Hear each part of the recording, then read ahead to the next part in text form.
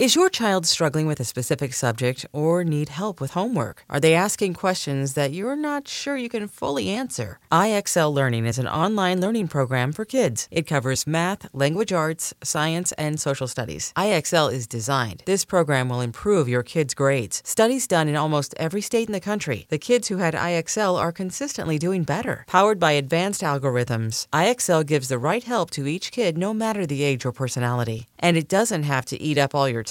One subscription gets you everything for all the kids in your home, pre-K to 12th grade. So don't miss out. 1 in 4 students in the U.S. are learning with IXL. IXL is used in 95 of the top 100 school districts in the U.S. Make an impact on your child's learning. Get IXL now. And listeners can get an exclusive 20% off IXL membership when they sign up today at IXL.com/audio. Visit IXL.com/audio to get the most effective learning program out there at the best price.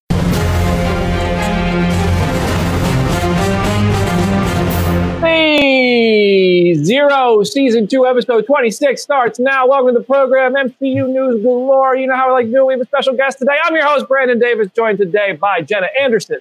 Hey, everybody. Hey, everybody. We got Jamie Jurack. Good morning. Woo, look at Jamie Jurack, feeling good. We love to see it. Welcome back to the program. Thank you. That's a little dance right there. Aaron Green is here. Happy Love and Thunder Eve for all who celebrate. Let's go. Or if you're Layla, happy 11th day, right? Because the rest of the world gets it a day early because everybody's better than us. And honestly, sometimes I think that. But anyway, welcome to the show. We have a very special guest on Phase Zero today. I'm very excited to announce that we're going to celebrate the release of Doctor Strange in the Multiverse of Madness. It's now streaming on Disney Plus. It's hitting Blu-ray and 4K on July 26th. And to get ready for that, so you can watch it in all its HD glory and really, really analyze this person's work really in HD form. I bet that's not nerve-wracking in any way. We have the costume designer Graham Churchyard here on Phase Zero. Graham, welcome to Phase Zero. Hey. Thanks for joining us. Great. Hi, how you doing? I'm great. It's an absolute pleasure to talk with you. I'm a big fan of your work. You also worked on Guardians of the Galaxy, which I think is fun to note. 2 movies that I did not get to visit the sets of. Jim Viscardi stole the Guardians of the Galaxy set visit from me back in the day, and Doctor Strange happened nowadays. So the doors weren't even opened, but I got to see the costumes in person at the premiere, which was incredible. Yeah. So I want to start with a compliment of your work. Really brilliant work you did on Doctor Strange, and thank you for joining us to talk about it. Absolutely. Yeah, no, absolute pleasure. So Jenna, I'm actually going to let you start us off here with the interview here. Awesome. So the new Doctor Strange costume, like the main costume he wears throughout the movie, is just so good and so comic accurate. I was curious what your influences were, and also how many of those costumes existed, because I'm assuming you would need a lot.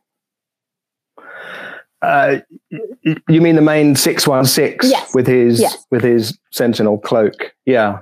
Well, that was a revisit because for some reason he as Master of Mystic Arts, he didn't get a upgrade for his costume. As you all know, I'm talking to people like you don't know, but basically he wore the same costume in Endgame as he did in Doctor Strange. So after like 5 appearances, correct me if I'm wrong, but then with some crazy COVID rescheduling, with Spider-Man 3 not happening when it did, he ended up wearing the same disciple costume in that movie as well. So he was ready for an upgrade, and the studio wanted it.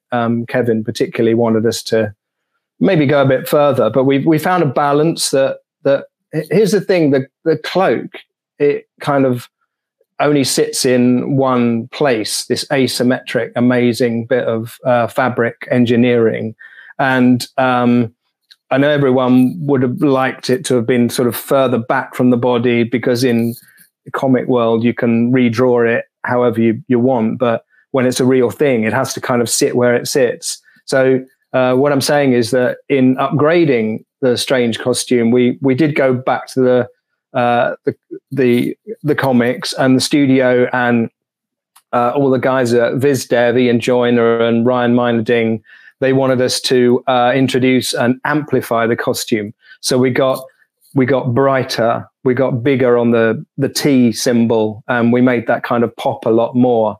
And you get to see it a lot because, there's big sequences in the movie where Cloak is not there. So you do just get to see the whole thing in its beauty. And it's so detailed.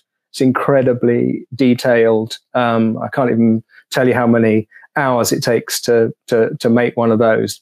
But now it's, seeing them in real life. I mean, I went to the premiere, and it was amazing to see everything on the stands there at the El Capitan and all of those kind of places. But just to make full use out of the IMAX and the 4K Blu-ray that's coming out is going to be something else, close to a cinematic experience. But hey, I just kind of stand behind it all, and it's got so much detail. It will not. It will live up to all that 4K resolution and scrutiny. I think it will withstand the test of 4K. Having seen them, it does look fantastic. You mentioned that the Spider-Man, that he was in Spider-Man before this, and originally this was supposed to release before Spider-Man. And when the team started to come together when you joined the project, but did shifting it around and stuff like that, or I know there was a lot of reshoots that very late in the production. How much of those changes affected your work on the costumes? Did it make it more difficult? Did it give you chances to make new costumes or look at Spider-Man and say, hey, we want to work with the team that Jon Watts has and make sure we're collaborating there? How did that all work? Well, I know Tom Holland from Far From Home because basically I've worked on 6 Marvel productions that are all based out of the UK, from Captain America First Avenger, and then in 2018 met Tom Holland and remade all of his Homecoming suits and the new costumes, the stealth costume and what we called the Bosco suit, because that was the code name for the movie, and the Mysterio costume. So those were all made in-house at Leavesden Studios, and we were into Doctor Strange. We were already shooting, and it was just Tom Holland's coming next week. Yeah, they're all coming over. They're all coming, not next week, the week after. Yeah, he's coming. He's they're going to do this scene in the Sanctum with Spider-Man visiting Doctor Strange and everything. I don't know how it flipped, but it was to do with many things, which I can't really tell you about because I don't know. It worked out pretty well. All worked out pretty well. Good. So I have a question for you, and it is about Wanda's costume. At the premiere, I made Brandon take a whole photo shoot of me in front of that costume because it's my favorite.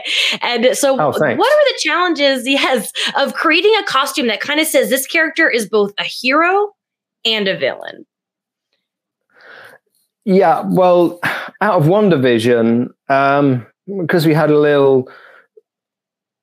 Lizzie did her first bit of shooting in LA in March of 2020, and then the whole world shut down. And then we had 5 months on Zoom to sort of, hey guys, what are we going to do about this? And the rewrite. So essentially all the crew were working remotely until, not 5 months, but until kind of end of July.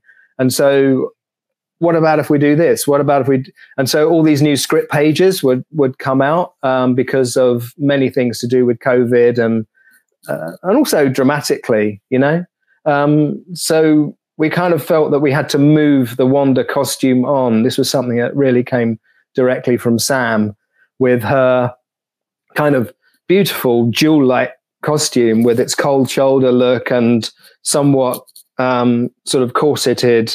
But I just wanted to give Lizzie more freedom, and the big thing that came into the mix was the Darkhold having such an influence on her and the rest of the movie. So it's the whole, to me, it was just her and the whole costume has taken the brunt of the corruption from the Darkhold. And so it was just to create something that was deteriorated. So we had fabulous printers and dyers and 3D modelers and costume makers. And we just did different things like make the skirt more fluid because, in WandaVision, you barely saw her. And then in Doctor Strange, she was just flying around Kamar-Taj the whole time. So I didn't want Yannick Sers and Cindy to be responsible always for the skirt moving. So we created all of those things, for real. Lizzie loved pretty much all aspects of it. Do you find that does Elizabeth Olsen or Benedict Cumberbatch or anybody get involved and kind of give you input on things they'd like to see? Do the actors ever say, hey, I'd love to tweak this or have this feature on a costume? Well, the key to a successful costume is as many fittings as you can get, because it's a bit like you put something on and people are sort of, hey, this is great. And they go home and they go and open their refrigerator and go, hang on, I think that was too big on the shoulder. And they come back and do another fitting, say, I think this is too big on the shoulder, or, literally as simple things as that. But you do need to take time to evolve things and fit them. So you get a lot of feedback from, because they spent years in front of the camera and looking at themselves, and they know what suits them. So there's certain parameters that you don't want to do to, not flatter them, as it were. But generally pretty much they're on board with everything. Interesting. And this cast, a number of them have been in a number of Marvels, as you know. So it's like they know what to expect and they know what the deal is. They're on wires, they're fighting, and all of those things. So we need to talk about the Illuminati too, because there are some people who have been in Marvels that were sitting up there as well. How many of those costumes were real, like for Captain Carter or for Captain Marvel variant and all those other people?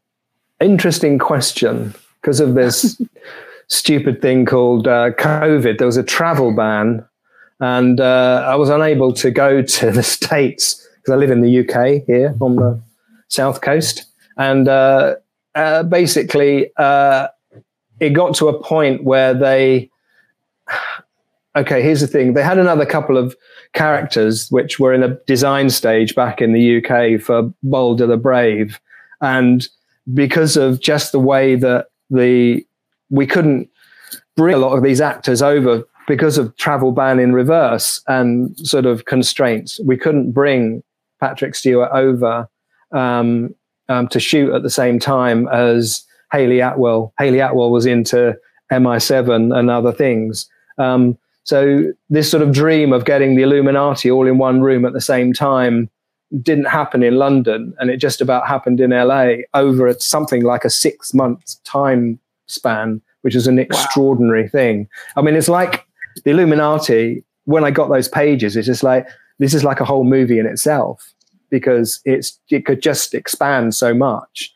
And luckily Mordo Chiwetel, we'd already established him wearing that costume, so he wears that fabulous costume in the Judgment Chamber. Strange was already established, and there were a few kind of ideas and tweaks going on because of COVID and travel bans, vice versa. Where they landed was kind of where they landed, which was pretty amazing, really. Were there a lot Captain Carter? So answer your question, Captain Carter. Yeah, we fitted Hayley a few times in London before she then went to the States on the additional photography. Lashana Lynch did so many fittings with her. She's amazing. And we got a really kind of different but accurate and interesting looking Captain Marvel costume there, completely made from scratch, molded, and all the hard parts on there are kind of molded specific to the person's body. But yeah, Reed Richards and Black Bolt, they were a little surprise to me at some point. There were lots of other people talked about as, but sadly for me, they're not physical costumes.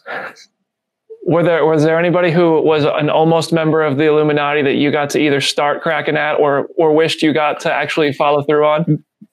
Yeah, we got very far designing Boulder the Brave, and then we were waiting on casting. And that, I took it to a prototype stage. We were kind of in that design sort of thing, getting fabrics together and ideas and waiting for an actor. And poor Boulder the Brave, he almost made Thor 1 and Thor 2 and Thor 3, if I can simplify that. And then it was just like, yeah, he's going to get an appearance. And then the poor guy I mean, I've seen designs in the Marvel archive for Boulder's helmet going back to Kenneth Branagh's Thor. So, I mean, it's been a long time waiting, and I don't think he's going to make an appearance anytime soon. But yeah. Right. So you kind of brought up Patrick Stewart as Professor X, and did you get to work on that? Yes. Yeah, we made his suit. Yeah, he was happy. Oh, good. Yeah, go ahead. Sorry. Oh no, I was just going to say it's a lot of the design is based on X-Men the animated series with his chair and everything. And did you look to the show at all, to the animated series when creating that look? Okay, that was something from Kevin's childhood, the animated series with the kind of bright yellow Dodgem car. Do you call them Dodgems? Do you call them bumper cars? Kind of a fairground kind of ride looking kind of wheelchair. And that was something that was in the animated series. And that came up as like, yeah, we're doing this. So the prop guys built that for real. And we shot that in London with photo doubles. And then when it came to additional, they swapped in Patrick Stewart to match the edit that they'd already done. So they did the edit. So the work with him was then condensed, as it were, if that makes sense. But yeah, it was a fantastic image. And the green suit and the striped tie and the white shirt. I mean, Kevin was over the moon that we were doing the green suit. And that was made in London because there's a tailor shop in London, and we used some fine Yorkshire woolens. So I'd worked with Patrick Stewart some years ago, and then we had a little trip down memory lane. And in fact, his mother worked in the woolen trade in Yorkshire in England. So he was really happy that he was wearing something that came from his sort of mother's sort of heritage of working in that industry. Yeah, I did a Zoom fitting with him at his home in LA. Sent some of the guys from Marvel Studios down there, and I was just chatting to him while they were pinning stuff. And that was the whole thing in COVID. We did so many fittings by Zoom. I mean, even the first, Lizzie Olsen was still shooting on WandaVision, and we piled up some E-crates and sent them all over, packed out her trailer out on the WandaVision lot. And then she was just, hey, what about this one? And then what about this one? I mean, so she was just trying on. I mean, you might think that the orchard scene was, a simple costume, but, all these things still have to be, the jeans, the fit of the jeans, the length of the jacket, the length of the coat. I mean, all those things are, does it say the right thing? Should it be a leather coat? Should it be a canvas one? Should it be knitwear? You go through all those things to find something that tells a story and does service to the character and the actor kind of responds to and can then react to and take from the costume into their performance, what you kind of give them. She would say to me, no more aprons. I did aprons in WandaVision for days. So I don't want to be farming. Don't want to be farming apples wearing an apron. Your work is incredible. We do have to let you go. I know you have a full day of interviews. My last question, as you leave, I have to go to the very end of Doctor Strange and ask if you got to work on Clea when Charlize Theron got to make her debut. Yeah. The inspiration for Clea. If you can leave us with that, I would love to hear anything you can share about working on Clea. Oh my God. Well, that was, Ian Joyner and John Staub and all those amazing guys at VizDev with all those illustrations. And we made that whole costume in London, but never met, we never met her. So that was quite traumatic in itself. And then I sent that out to LA and did a couple of Zoom fittings with her, and then kind of resolved a few things with the whole amazing costume team at the Marvel warehouse. And then she, 2 or 3 fittings later, that was it. She was on set. But the inspiration, oh my God, that would take another whole interview by itself, because that went from someone who was sort of a gardener in a dreamscape in the multiverse to then this sort of warrior who's a warrior from another dimension, and she is, Dormammu's kind of daughter, niece from the dark dimension. So all of those things were, it immensely kind of inspiring to her costume, because in the comics it's the shoulders. So I found a way to resolve the shoulders without making them completely solid. If you get a really close look at them, they're actually transparent around the metal frame on the shoulders, so it lets a bit of light coming through, just so that they don't feel like quite so sort of blocky. This is one of the coolest interviews we've ever done. I could talk to you for the rest of the day. It's killing me that we have to let you go, but I can't tell you how grateful we are for you coming on the show, Graham. Like your work, not at all. Hearing you discuss it in such detail is really such an honor. Like, thank you so much for the time. If you ever want to come back on the show, you're more than welcome. But I know our time is up, and I got to let you move on. Thank you so much, Graham, for joining Phase Zero today. Brandon, hope to see you again. I loved it. Thank you. Thanks. Thanks, Bye. Bye. Bye. Wow. That was awesome. That was so cool. There are things you just don't think about, like the blowing of a cape and like all this work that goes into it. It's so cool. My God, and Baldur the Brave was like that close to actually happening. And I actually did. I wanted to clarify if Mr. Fantastic was a real suit, but it sounded like it wasn't, because he said Black Bolt was CGI. Yeah. And then he said Black Bolt and Mr. Fantastic were a surprise to him. That's got to be so nerve-wracking. Like, he sent the suit to Charlize Theron to go shoot in LA. He never even saw it being worn. He probably just had to go to the premiere and see it on the screen. Yo, couldn't be me. I'd be terrified. I get nervous about this show. I can't imagine. Mm-hmm. All right. So we got some news. We're going to talk about Ms. Marvel Episode 5 spoilers at the end of the show.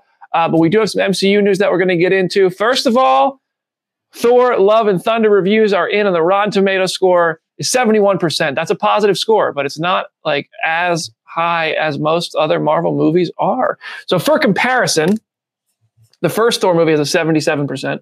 Thor: The Dark World has a 66%. That's a fresh movie. It's rated fresh. Hey, Jim Viscardi's out there right now. I can hear him. He just kicked his chair. Dark World is a great movie. I'm also not a Thor: The Dark World hater. I don't know if I'm a hater on most things, though. Thor Ragnarok, 93%. And just for comparison, a movie that is basically commonly hated on, Iron Man 2, has a 72%. And that's higher than Thor, Love, and Thunder right now, which I disagree with.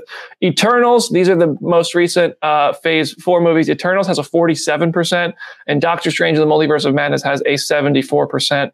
For me, Thor: Love and Thunder is better than both of those movies. It's actually better than every movie I just named by a considerable amount. But Jenna, I don't know where Jenna gave a full review. Jenna gave it a rating.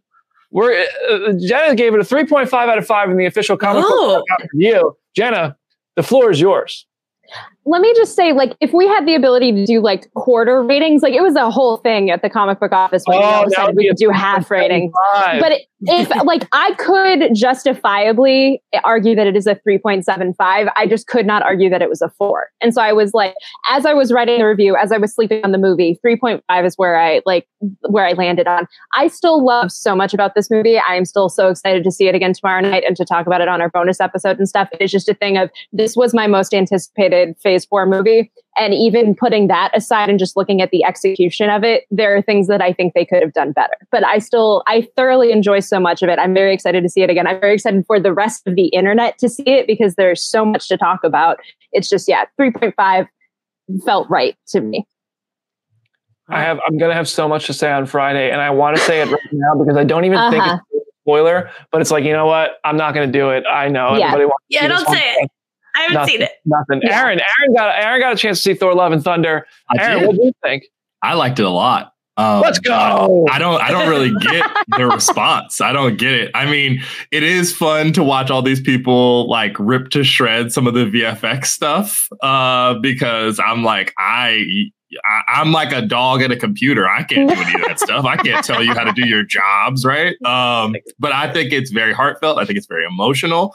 I think it's probably more emotional than a lot of people are probably going to be expecting. I really, really desperately want to have us have a bonus episode with Carly Perry, Spencer's wife, who's like the big romance person on the internet. Because yeah, like I'm about to let me bug Spencer. I'm going to go get him out of vacation and be like, I need your wife.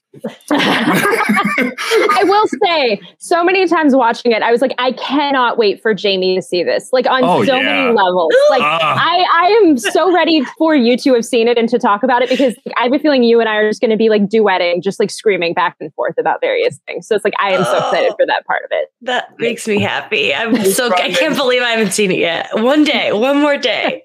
Yeah. Tomorrow, Friday is going to be, it's going to be chaos. It's going to be chaos.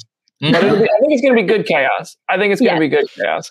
We have a question on the YouTube comment section on the Phase Zero channel. By the way, thank you to everybody who has subscribed to the Phase Zero channel. We've had the single biggest growth over the course of a week in this past week since we first launched the channel. So we definitely appreciate all the new subscribers on the Phase Zero YouTube channel. If you're not subscribed, please do so. We're dropping interviews. We're dropping content. We're dropping live shows. All right. We wake up to talk about Marvel for you. So thank you for that. And if you're listening to us in a podcast form in the car, we love you for that too. So we love all of you. All right. Anyway, I forgot to do. Question. All in the Game asked, do the review scores of the Phase 4 movies so far put more or less pressure on Black Panther 2? Honestly, I don't really think it puts any pressure on Black Panther 2, more than Black Panther 2 already has an unfair amount of pressure on it in the first place. Yeah, absolutely. I don't think review scores are what people are thinking about with Black Panther Wakanda Forever. And it's not going to I don't go into the movies thinking like, oh, I hope this one has a high review score. But I mean, I'm sure Marvel and Disney are just like, well, we could use a good review score, but they're still, Thor's tracking for like $300 million this weekend. I think 71% ain't hurting them that bad. Mm-hmm. I mean, like what's the scores on the Venom movies? Like, what does anyone know offhand? Like what they are? You know what? I'm going to look that up right now because this is going to prove your point. Those movies suck. I will just say, like, I have spent a lot of time thinking about Rotten Tomatoes. I used to co-host a podcast about Rotten Tomatoes reviews of movies, and it's like, no, so many people don't care about the score. Like, so many general audience members are not taking this into consideration when they are going to go see a movie. So, when I had forgotten that Doctor Strange 2 was at the score that was at, that's kind of surprising for me. So, general audiences don't care. Honestly. To me, it's a little crazy. Go ahead. Oh, I was gonna say these days I look at Letterboxd because Letterboxd is way harsher, and that gives me a more of an idea. Yeah. Venom 1 has a 30%, so that's fair, and Venom 2 has a 58%. Even though I think that's generous, I think Venom 2 I think Venom 1 is not good, and I think Venom 2 is really not even. It's just I don't need to take Venom 2 was tough. But Morbius has 101%. It's the first movie on Rotten Tomatoes to ever actually get out of 10 reviews, it got 11 positive reviews. Yeah. So Morbius really continues its sweep. I did write down a few of the bad reviews because I found this kind of interesting. We all liked the movie. We all give it a positive review. I looked at some of the bad reviews on Rotten Tomatoes. The reveal said, with every half-written joke, the creative stasis settles in like a stale fart.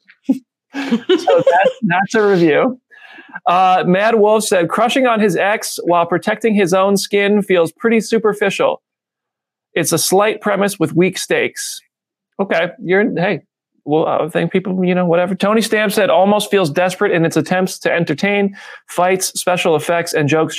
But if everything's a joke, then does any of it really matter? Interestingly enough, that's how I felt about Ragnarok. Not as extremely as this person seems to. But I felt like Asgard got destroyed and Thor lost an eye. And all I wanted was an epic moment where I felt it, where something cool happened. We got some of that. But when Hulk jumped out of the ship and smashed on the bridge as Bruce Banner, I was like, bro, just give me one cool moment here. I was pissed. I was like, I don't want to laugh right now. I want to hurt. I want to feel. Hurt me, Taika. Too busy making me have fun, bro. But I had a blast. I don't know. Maybe my taste has evolved. And now I'm a better person for it because I love Thor: Love and Thunder and I laughed a lot in this movie. Rolling Stone, a collision of competing tones, subplots, conceptual big swings, and chaos masquerading as pathos. This new addition to the Asgardian gods and monsters corner of the Marvel Cinematic Universe is a holy mess. Bro, I don't know, man. Hey, you're entitled to your opinion, everybody. Every one of these bad reviews makes me think I'm definitely going to like it. I think it's interesting. I think, for me, I'm going to talk more about this on Friday. This, to me, felt like the most Phase 1 movie of Phase 4. Shang-Chi was very much felt that way as well. because it was just truly based on the one character. It was based on the family. It was an origin story. This isn't an origin story, but it has a character from Phase 1. It has kind of like just those elements that we liked about Phase 1. I love Phase 1 movies. So I don't want to give anything away and spoil anything. Obviously, it's Thor. He's surrounded by characters from Phase 1. And it's got like kind of elements of Phase 4 that we want, where it's this expansive, cosmic, crazy trip where we're visiting new worlds and we're seeing new characters. And the post-credit scenes absolutely kick ass. So to me, that feels like the best of Phase 1 and the best of Phase 4, because for me, the multiverse in Phase 4 hasn't really been working that well. So I love this movie. I love this movie. It's its own movie. It's not in the multiverse. Anyway. All right. I've rambled on. I thought Thor was great. Jenna thought it sucked. And no. 3.5 is respectable. 3.5 is respectable. That is a passing grade. Like I said, there's so much I love about it. It's just the stuff that frustrates me so much that it kind of diminishes it a little bit. Either way, I am very excited for Friday. I will give you that, because I will say that I love the movie, but it's very easy for me to imagine the things that would have made me like it even more, which is like, wait. Exactly. Yeah. But I really enjoy it. All right, let's keep moving, because we still got to talk about Ms. Marvel. Yes. Okay. So we got some images from Black Panther: Wakanda Forever. They're circulating around the internet. You can go find them for yourself. We ain't showing them. You got Namor for the first time. And Marcelo Huerta's having a little bit of fun, right, on Twitter with some Mermaid Man and Barnacle Boy memes. You can find those online too. I'm glad that these actors can have fun and they're not quite as afraid of being absolutely blipped out of the sky by the ninjas. Okoye and Shuri are featured in them, right? They've both got new looks. There's some Ironheart promo art, but no look at Riri, like a full render of her, and some images of what we think is the Mark I Ironheart armor. Like all of this stuff's like just slipping out. Like me and Jenna, it's a well-worn joke now. I just waltz right into Jenna Anderson's DMs and go, oh boy, another weird leak from another place. Crab Rangoon, things of that nature. I'm going to order some Chinese takeout and it's going to be like, hey, here's a tuma. So did you guys see any of the images? Does this make you more excited for Black Panther: Wakanda Forever? First off, I have to say we need to have Nicole Drum from our site on here to talk about Namor at some point, because I was texting back and forth with her as Namor stuff started dropping, and she has analyzed every single square inch of that costume to me so many times. She is a Namor super fan, and I'm so happy for her. I like the vibe for Namor. I like the stuff that is leaking. I'm very curious to see when and how we get official looks at this movie, because I feel like there's so much to show, and as we were saying, so much expectation on this movie that I'm very curious to see like what the official stuff actually looks like. I mean, 2 weeks from now, right? Exactly. I don't want to say that. That feels like an obvious answer. Yeah, there's no. I'm willing to bet the house. I hope it's released online, but there's no way they don't show a look at this movie in Hall H at Comic-Con. And I can't imagine. I imagine they're going to show a lot of things in Hall H at Comic-Con. That said, if they're going to release one online, it's going to be this one.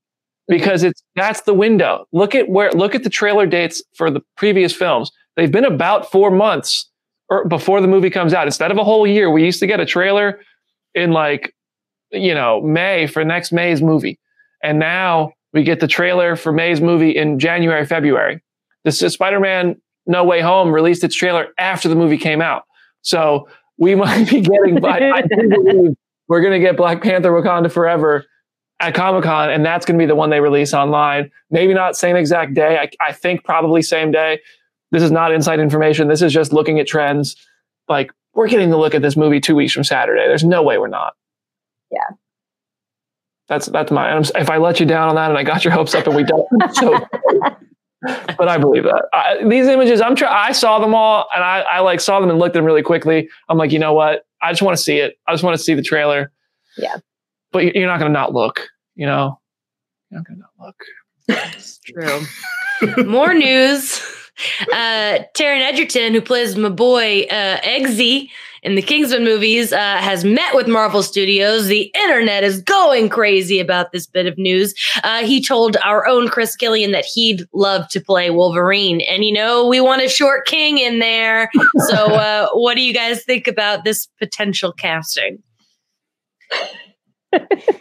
I'm just glad we've acknowledged the short king of it all. It would be so funny if this is for a completely different role. Like Chris, my boyfriend, has joked NFL Super Pro, which is like one of the weirdest Marvel characters who ever existed. He's just an NFL superhero. Like, if it were anything else that wasn't Wolverine, that would almost be funnier. But if he does end up being like on the short list for Wolverine, I like it because that's one of the few fan casts that I feel like actually hits the nail on the head. So did you all peep what Jenna just did? The short list? Oh, I heard it. Not even intentional. Not even intentional. I need BD to talk to Daniel Radcliffe and Edgerton at the same time. I need them both to be like, yes, we know we're short. Okay. But I'd still like to do it if you have me. When Chris talked to Taron Egerton for, I forget what movie it was for, I told him Chris and I usually talk before our junkets, and we'll be like, "You got any questions? Any suggestions?" I said, "Ask Taron if it comes down to a fight between him and Daniel Radcliffe to play Wolverine, like, who wins the fight?" That's just good, dude. That's just two short kings duking it out. Yep. Honestly, no, I'm sorry, Mr. Potter. I think Taron is strapped. Taron is like. I mean, so I think he might have that one, unless Daniel pulls a wand out and pulls out some crazy magic there. I don't know if he still has it, but I love the idea of Daniel just because it's like galaxy brain and like he's so cute when he talks about it. But Taron is the better choice, I think. But I hate to say it, but I think I love Taron. I'm just going to play devil's advocate because we're on a show and conversation. I love Taron as Wolverine as an idea, but I gotta say I do think Daniel Radcliffe could do it. I think Daniel Radcliffe, like, he's played villains. Like, did you see The Lost City? Like, he was a good maniacal little villain. Like, he could tone that down a little bit, get a little grittier, and like grow a beard if he can grow a beard, and then play Wolverine. I don't know. I think he could do it for sure. I also want to say I think Taron Egerton will be a good Superman. I want him to travel back as Superman. That's my number one priority. But if Warner Brothers won't do it for whatever bad reason they're going to have to not have Henry Cavill play Superman in every movie every year. I think Taron Egerton will be a pretty good Superman. I'm just saying. Anyway. Yeah, clearly you were Jonah like, all right. I could talk about Superman for another hour. So instead, I will pivot. Superman. I will Jamie's face. Am I going to get torn up for this one? Should I have not said that live? At this point, everyone has a Superman fan cast. I feel like every actor in Hollywood who is within that age range someone has fan cast them as Superman. So it's not the wildest thing I've ever heard. I could see it, but yeah, I don't know. I appreciate it. I appreciate it. And then I'll go into the news story that I was given by process of elimination. Ant-Man has broken his silence on the theory about whether or not he could jump into Thanos' butt. This is in the cruise ship show that I'm totally blanking the official name of, but it is part Disney of the video. Wish, right? Yes. So it is on the Disney Wish. It's the new like Marvel centric show, which is so crazy seeing clips from here's Carol Danvers and Sam Wilson talking for the first time, and it's on a cruise ship show. It has the big Crab Rangoon energy of of course this is the first time we're seeing these characters interact. But yeah, so Scott Lang makes a joke about the fact that he there are rumors about him having this happen to Thanos, and then Hope cuts him off and then continues the conversation from there. So what do we think? He finally addressed it after The Voice has already parodied it and after the internet has made so many memes. Now Scott Lang has said it himself. What do y'all think? Basically, yeah. It's like, this is the level of it's kind of cringe, it's kind of funny. I don't know if you guys saw a clip of Jane Foster Thor from the Avengers game that was going around this weekend. Yeah. Somebody was in touch enough to acknowledge this kind of meme from the internet. Aaron, did you not see that? No, what was going on? I missed it. I was off the grid, man. My bad. What happened? It's going around on Twitter. It's on the site. Jane as Thor talks to Steve, Captain America, in the Avengers game, and Cap says something like, I'm beginning to think everybody here is afraid of you. And she's like, why is that? And he's like, because I heard something about you're stepping on people, or they want you to step on them. And Jane was like, Cap, that doesn't mean what you think it does. What?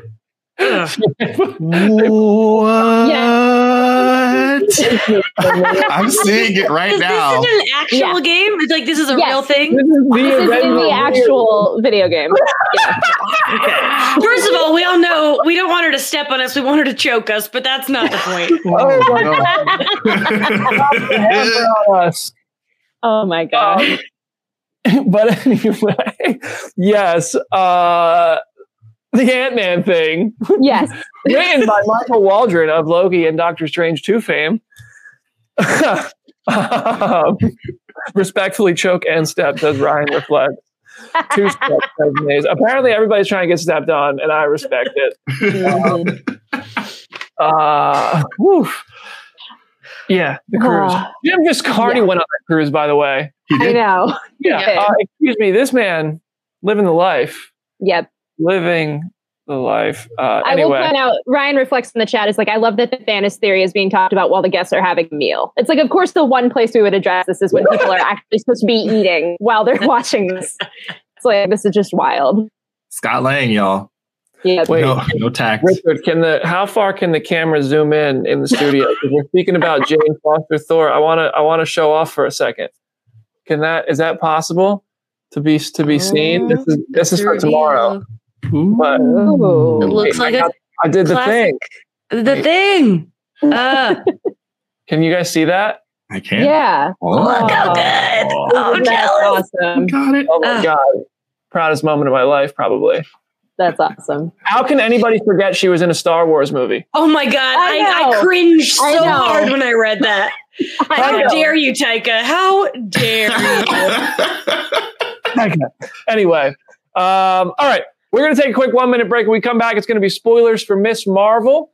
So if you haven't watched that yet, go watch it. Pause our show, come back, and we have a lot to discuss. So we'll see you in a minute.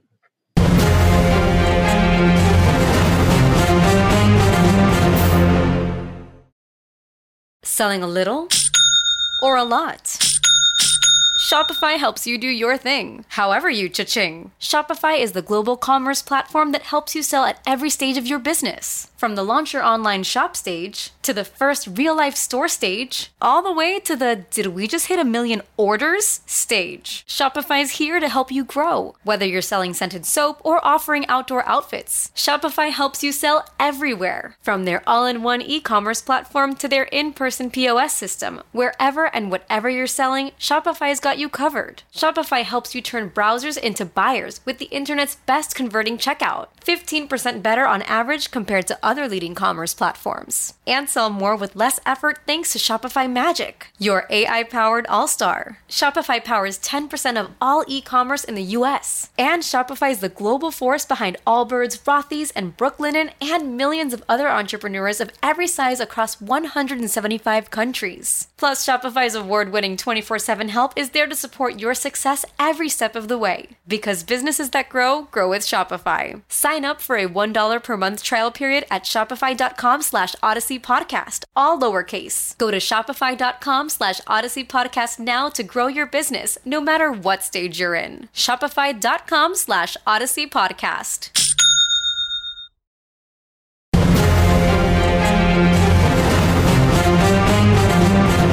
Welcome back to Phase Zero. I'm reading the comment section right now, and it is hilarious. First 20 minutes, insightful interview. Next 20 minutes, chaos getting stepped on and Thanos.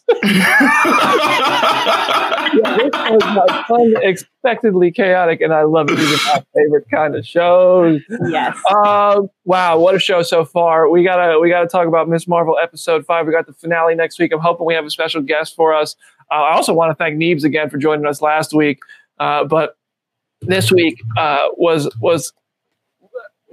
anyway, yes, episode 5 of Miss Marvel just dropped. If you haven't watched it yet, we are about to talk spoilers.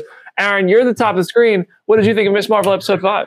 I enjoyed it. I gotta confess, I am really loving seeing all of my South Asian brothers and sisters really flourish with this content, because I don't know that much about partition or anything. I can only imagine what it must be like to see it represented on screen for a large audience like this.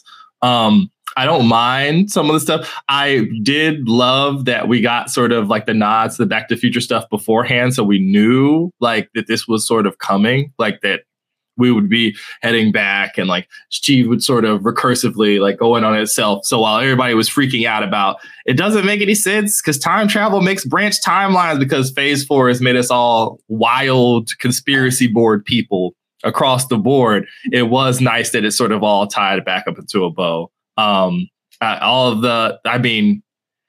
It really, like, how many cool or interesting or relatable family members are they going to give Kamala Khan? Like, really? Even her great grandparents are like, yeah, they're awesome. I would watch this. I would watch them go through their stuff. So I'm loving it. I am wondering how the finale is going to go, because we did do a lot of stuff this episode. I felt like the show ended in this episode.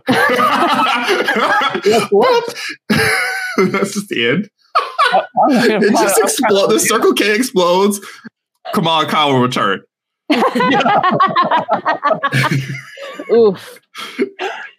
Jenna, what did you think? I loved so much of this episode. I think we spent just enough time in the flashbacks. I was very curious to see how much of the episode would involve that and how much of it would involve the present day, but I think they struck a really nice balance. I think watching her great-grandparents fall in love was very adorable and well done, and I want more romance from my Marvel content because that was just so excellently done. This is just such an interesting thing because I stand by what I said last week. I wish these shows were 8 episodes long, because I feel like we have so much to unpack and so much to cover now with 1 episode left. And it is this thing of like, not in the way that we had with like Moon Knight and Kate Bishop. It's like, we know we're seeing Kamala again. We know when we are seeing that. And so it's like a little bit easier to stomach the fact that there's so much left to explore on the show. But I'm at the point where I'm like, I need more episodes. I need a season 2 confirmed, because what you're putting down is so great. It's just like how much you still have to cover in 1 episode is pretty wild. Jamie, what do you think? Excuse me. I deeply loved this episode. I liked it more than the last 2. And I knew when it ended, there was going to be some controversy about this one. First of all, I think it feels more like television than maybe anything Marvel and Disney Plus have done. It's taking its time. And I know we only have 1 episode left, but I trust that it's going to come together. And I just loved that they're really taking care to introduce this culture and this family. And the fact that like most of this phase has been about self-discovery and inner self. And this show is so much more about like family discovery. And I just think it's so beautiful. I was really moved by this episode. And I loved when she had her Prisoner of Azkaban moment, when she realized that she was the one that saved her grandmother. And it was when she's walking through that crowd and she's trying not to cry. I mean, it was just so moving and well made. And we've learned so much about this thing that most of us don't know, because it's not, we didn't learn about this in school. I certainly didn't. And you feel it. You feel this kind of claustrophobic weight of what these people had to deal with, and it's real. And then the added, bonus of just there's some magic in there, which is what Marvel's all about. And I think I think it's all coming together beautifully. I just love her mother so much. I love the character, and I've been waiting for her mom to find out because I've been curious. Is it going to be like a Buffy thing where it's really like a fight? In the way I just loved. Her mother is my favorite part of the show, and I'm just so moved by the whole thing, and I can't wait to see what's going to happen next episode, because it's like, and I don't care that like we don't have some crazy villain or anything. I trust that it's all going to be wrapped up nicely. A little bit of inside baseball. Jamie's least favorite thing in anything is when the characters don't talk to each other about stuff, when they don't like reveal stuff that can be easily revealed. So Jamie just sitting there like with like, maybe today will be the week. Maybe this week will be the week. Then she finally tells her mom and resolves this very easily resolved conflict. I get so stressed because we're as the audience, we know they're going to find out because it's a television show. And I just have to sit with the lies. I hate the lies. I'm not as high on this episode as everybody else is. There's a lot I liked about it. Seeing the partition, like the cultural stuff we're getting to learn about throughout the entire show has been maybe my favorite thing, maybe my second favorite thing, because I also love the family dynamic. Like I'm with Jamie. Her mother is probably my favorite character, maybe besides Kamala. But that is really the stuff that's working the best for me. The superheroing is not really working for me in the ways that I want it to. And I think that the villains aren't working for me at all. Like I just don't, like the clandestine stuff today, like just seemingly resolved already in this kind of weird way. That's like, is it done? Kamran suddenly has powers. Like what just happened? Are you even going to explain that? Is that the explanation? I was just kind of like, well, all right. I guess the Nord dimension is closed for now. It's not closed for now. I don't really know. But I don't know. The villain stuff just they don't really like. They just don't really seem like that sensible of villains. They waited all those years, and then all of a sudden they couldn't wait one more day to come out for Kamala to help them, and then they kind of make some weird decisions along the way. So the clandestine is just stuff that to me is the weakest part of the show, is the way that the villains are written. But other than that, I mean, the family stuff, the partition stuff, like there's really rich stuff there's really rich story and real world history they're showing us. Like Jamie, I thought the same thing. I was like, man, I don't know that I ever would have learned about the partition. And now I'm learning about it from a Marvel series. Like that to me is really cool. It's also kind of embarrassing to admit. So there's a lot I do enjoy, but this episode kind of felt like, okay, I think that it's just a Disney Plus problem where it's like they like to save these reveals and send you to a whole different world, quite literally sometimes, in these shows right before the show's over. It's like, well, I don't know, maybe it's just the structure of their storytelling. Maybe it's just something like that. That's like, it worked for me in Moon Knight, but then the Moon Knight finale felt underwhelming because it peaked in episode 5. And then in WandaVision, it felt like, I guess it came in episode 4 when we got outside of Westview. Loki decided to go off the rails in episode 6. I ended up loving Loki.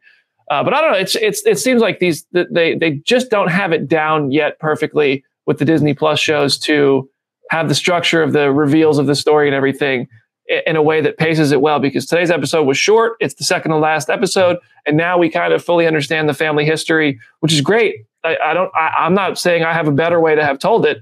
That's why, but I don't know that it worked in the way that they did for me, at least. I'm glad it worked for everybody else. I don't know. I still think the show's really fantastic. This episode for me, I'm certainly lower on it than the rest of you. What do you get? I mean, am I the only one? Am I alone here in thinking the villains are kind of a weak point? I kind of like that. Yeah, I mean, it feels like though the we're done. What's like in terms of like the villain, but I'm interested now that Kamran has powers. I feel like something. I'm still convinced that we're going to get villain Bruno out here, which I know is not going to happen. But I mean, who knows? He could be paralyzed from that explosion. Kid got paralyzed in the comics. Yeah. I agree. Like, I think I like the idea of a villain who you're introduced and you think they're going to help, kind of like Mysterio, and then all of a sudden they instantly turn. And but I don't really mind that it's not some big grand villain in this case. But I don't disagree. It's not that it's like the strongest, but it doesn't bother me. Okay, all right, it bothers me. I will say though, I did like when they sacrificed themselves like to the veil, and then they kind of like crystallized and then faded away. It looks an awful lot like how like how Agents of S.H.I.E.L.D. showed Inhumans like going through Terrigenesis. So I'm kind of like, I will not be surprised if in the finale this feels like Charlie Brown kicking the football of like the people who care about Inhumans every week. They're like, is this the week we get Inhumans? Is this the week? It's like, I would not be surprised if there's some more concrete sort of establishing of it, because that visually looked so similar and that did not feel unintentional to me. It kind of feels to me, so I'm going back to the structuring. Mm-hmm. Like it feels like Hawkeye, where I thought Hawkeye was really good overall, but the same problem happened where you had kind of like the tracksuit mafia and maybe like a villain who you thought you understood. And then all of a sudden, boom, Kingpin. It's like, okay, so we had the clandestine and the Nord dimension. And now all of a sudden in the finale, are we about to just get like, boom, Damage Control is a villain here. They're coming after Kamala. And maybe the show ends with Kamala on the run and Captain Marvel comes and scoops her up and says, we're leaving the planet. Like, I don't know. Like, I'd love to see a Carol Danvers cameo in the finale. If it's another 30-minute episode like today's before credits, like, well, how do you fit that in? So the structure really throws me off. But overall, Ms. Marvel, Jamie said this, I think, it feels very much like the most kind of TV they've done. And that is really cool. There's a lot to like here. This episode in particular just kind of felt like I was not thrilled because the villains turned out to be so defeatable, I guess. And anyway, I do want to point, I think it's really cool that the costume is coming together. Like if you go back, like that conversation with Bruno and Kamala, where he's dressed like Marty McFly, not only did it tease time travel, it teased her costume really thoroughly because they were talking about the cosplay contest. And he said, they want you to put yourself on the costume, right? So they want to put a piece of yourself in the Captain Marvel costume. And he suggested, what about something Pakistani? And so she was like, well, I don't know what to put on there. And she went and got the bracelet. Now her whole costume is going to be influenced by where she comes from. It's going to be, it's the logo. We saw the necklace was broken. I love that Neebs' theory is coming true. The K, which is on the right side of it, when you're reading in Arabic, you read from right to left, that's going to end up being her symbol. She got the red scarf from Red Dagger. That's going to be on her costume. I think that's really cool storytelling. That's a really cool origin story for the costume. Would have liked her to get it this episode instead of in the last episode, but I mean, you mean they're doing something we saw in the Falcon and the Winter Soldier? Yeah. Oh, look, just in case. The structuring, like it's the structuring. I will say, like, going off of that, I am so curious to see just so many reasons for myself, but just in general, I'm so curious to see how She-Hulk is going to be received when it is inherently a 9-episode show. And even if it does have some sort of episode 4 twist, we still get the bulk of the show after it. And it's like we had WandaVision start out as a 9-episode, 8-episode, half-hour show. And then we've gotten all of these 6-hour miniseries that have these pacing problems. So I'm very curious to see, like, as we get more and more shows down the line, if those pacing problems continue or if it is just a thing with the 6-episode shows. Like, it'll be really interesting to see. Every time a Marvel show ends, I binge it in one sitting to get the new perspective of what it's like to watch in one. And for the most part, I think when watched all together, I don't think it has a pacing problem. I think that it's just that 6 episodes, if broken up, is just not something we're used to. And when watched all together, I think they flow quite nicely. Not every time. There are exceptions, but I don't know. I recommend trying that journey each time. When the show ends, take a day and watch it all at once. Maybe I just have a lot of time on my hands. I don't know. That's fair. I haven't binged any of the shows in their entirety at all. I've watched them week to week, and then I'll go back and I'll rewatch episodes during the week before the next one. But I haven't gone back, with the exception being WandaVision, I think, and like binged anything after it was finished releasing. But like Moon Knight, we watched the first 4 episodes all together, and I ended up feeling like, oh, this is great. It plays like a movie. But it was like, I got to watch 4 episodes in a row. So maybe then I didn't feel the structuring thing, to your point. So Brandon Moore in the comment section, something I wanted to actually ask. I definitely think we're getting Bruno in Wakanda Forever now, says Indigo15 on Twitch. So what am I missing? So in the comics, he gets hurt, and kind of similar to his, like in the first couple episodes when they teased, like, you have a scholarship to, I think it was like Caltech or something. In the comics, it's to like a school in Wakanda. And so then he like leaves Jersey City and goes to school in Wakanda, and also gets like a kind of cyborgy arm sort of thing to deal with his like injury. I know Aaron can speak to this a little bit more, but yeah, like that there is this weird tie between him and Wakanda that it seems like they are kind of slowly building towards. Who needs Caltech when you could literally go to Wakanda to go to school there instead? But also, it would be very, very funny if the MCU's Wakanda is this home, this like rehab home for wayward white boys. I don't understand why we keep doing this. It's very funny that, and also the arm, I forgot all about that. It's like even more underlined. Like whenever you get to a point, because, you know, these things always build to whenever, like, all the characters intersect. Him and Bucky talking to each other, like, Wakanda is going to throw everyone's for a loop. Like, what? How? Just the Spider-Man meme. Just yeah, like what's going on with that? Like, I mean, for real, a big Caucasian person on a HBCU vibes out of that if it happens, which it could. It very well could. Everett Don't forget they saved Martin Freeman too. Oh, they did. That's right. He's still out there with his like hilarious robe that does not look like it is his somewhere out there with a copy too, right? Oh God.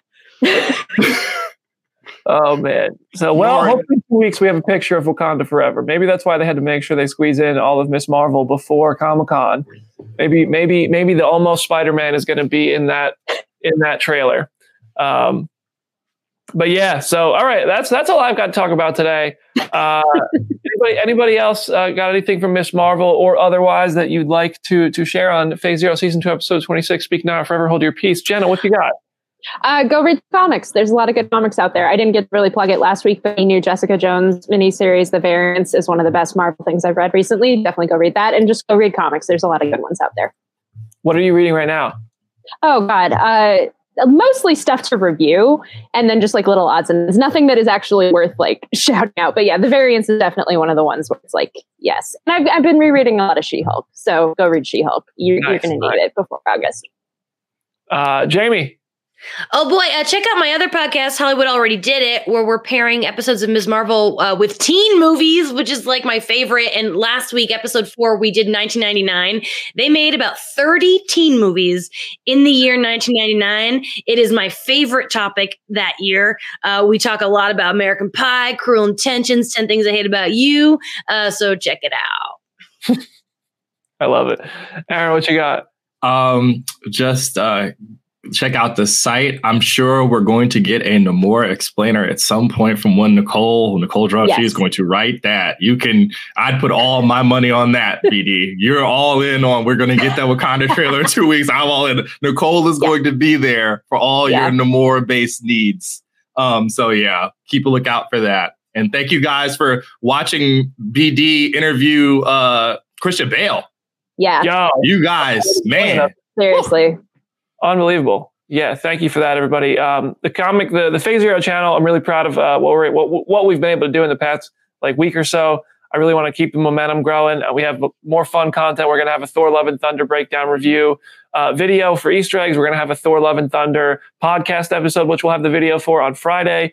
If I have time today, we'll have a Ms. Marvel episode 5 Easter egg video. Genuinely don't know if me and the editing team have time to get that done today, but we're working on it. Lots of fun stuff, lots of fun interviews. She-Hulk's right around the corner. San Diego Comic-Con's right around the corner. I think, we might dabble with some vlogging at Comic-Con. Who knows? Hall H is coming up. Maybe we'll put together a video as soon as that's done, because I'm really hoping to grow this channel and keep getting us more and more guests. And I know it sounds so stupid, but more views means more guests. That's just the way it works. I think that is just kind of common sense. So really proud of that. Really proud of, hopefully I also want to get fans interacting with the talent again in one way or another. Got to figure out a way to do that. So a lot of fun stuff coming to the Phase Zero channel. Thank you so much for the support on the channel, everybody. Make sure you subscribe. And thank you, Aaron, Jamie, Jenna, for today. Another great show. Richard Peter in the control room. Wonderful work. And huge thanks to our guest, Graham Churchyard, costume designer on Doctor Strange and the Multiverse of Madness, for dropping little Scoopy bombs on us. We got some interesting info there. So I'm going to go write articles about those as well. So, all right, guys, I'm rambling. That's season 2, episode 26 of Phase Zero. We'll see you on Friday.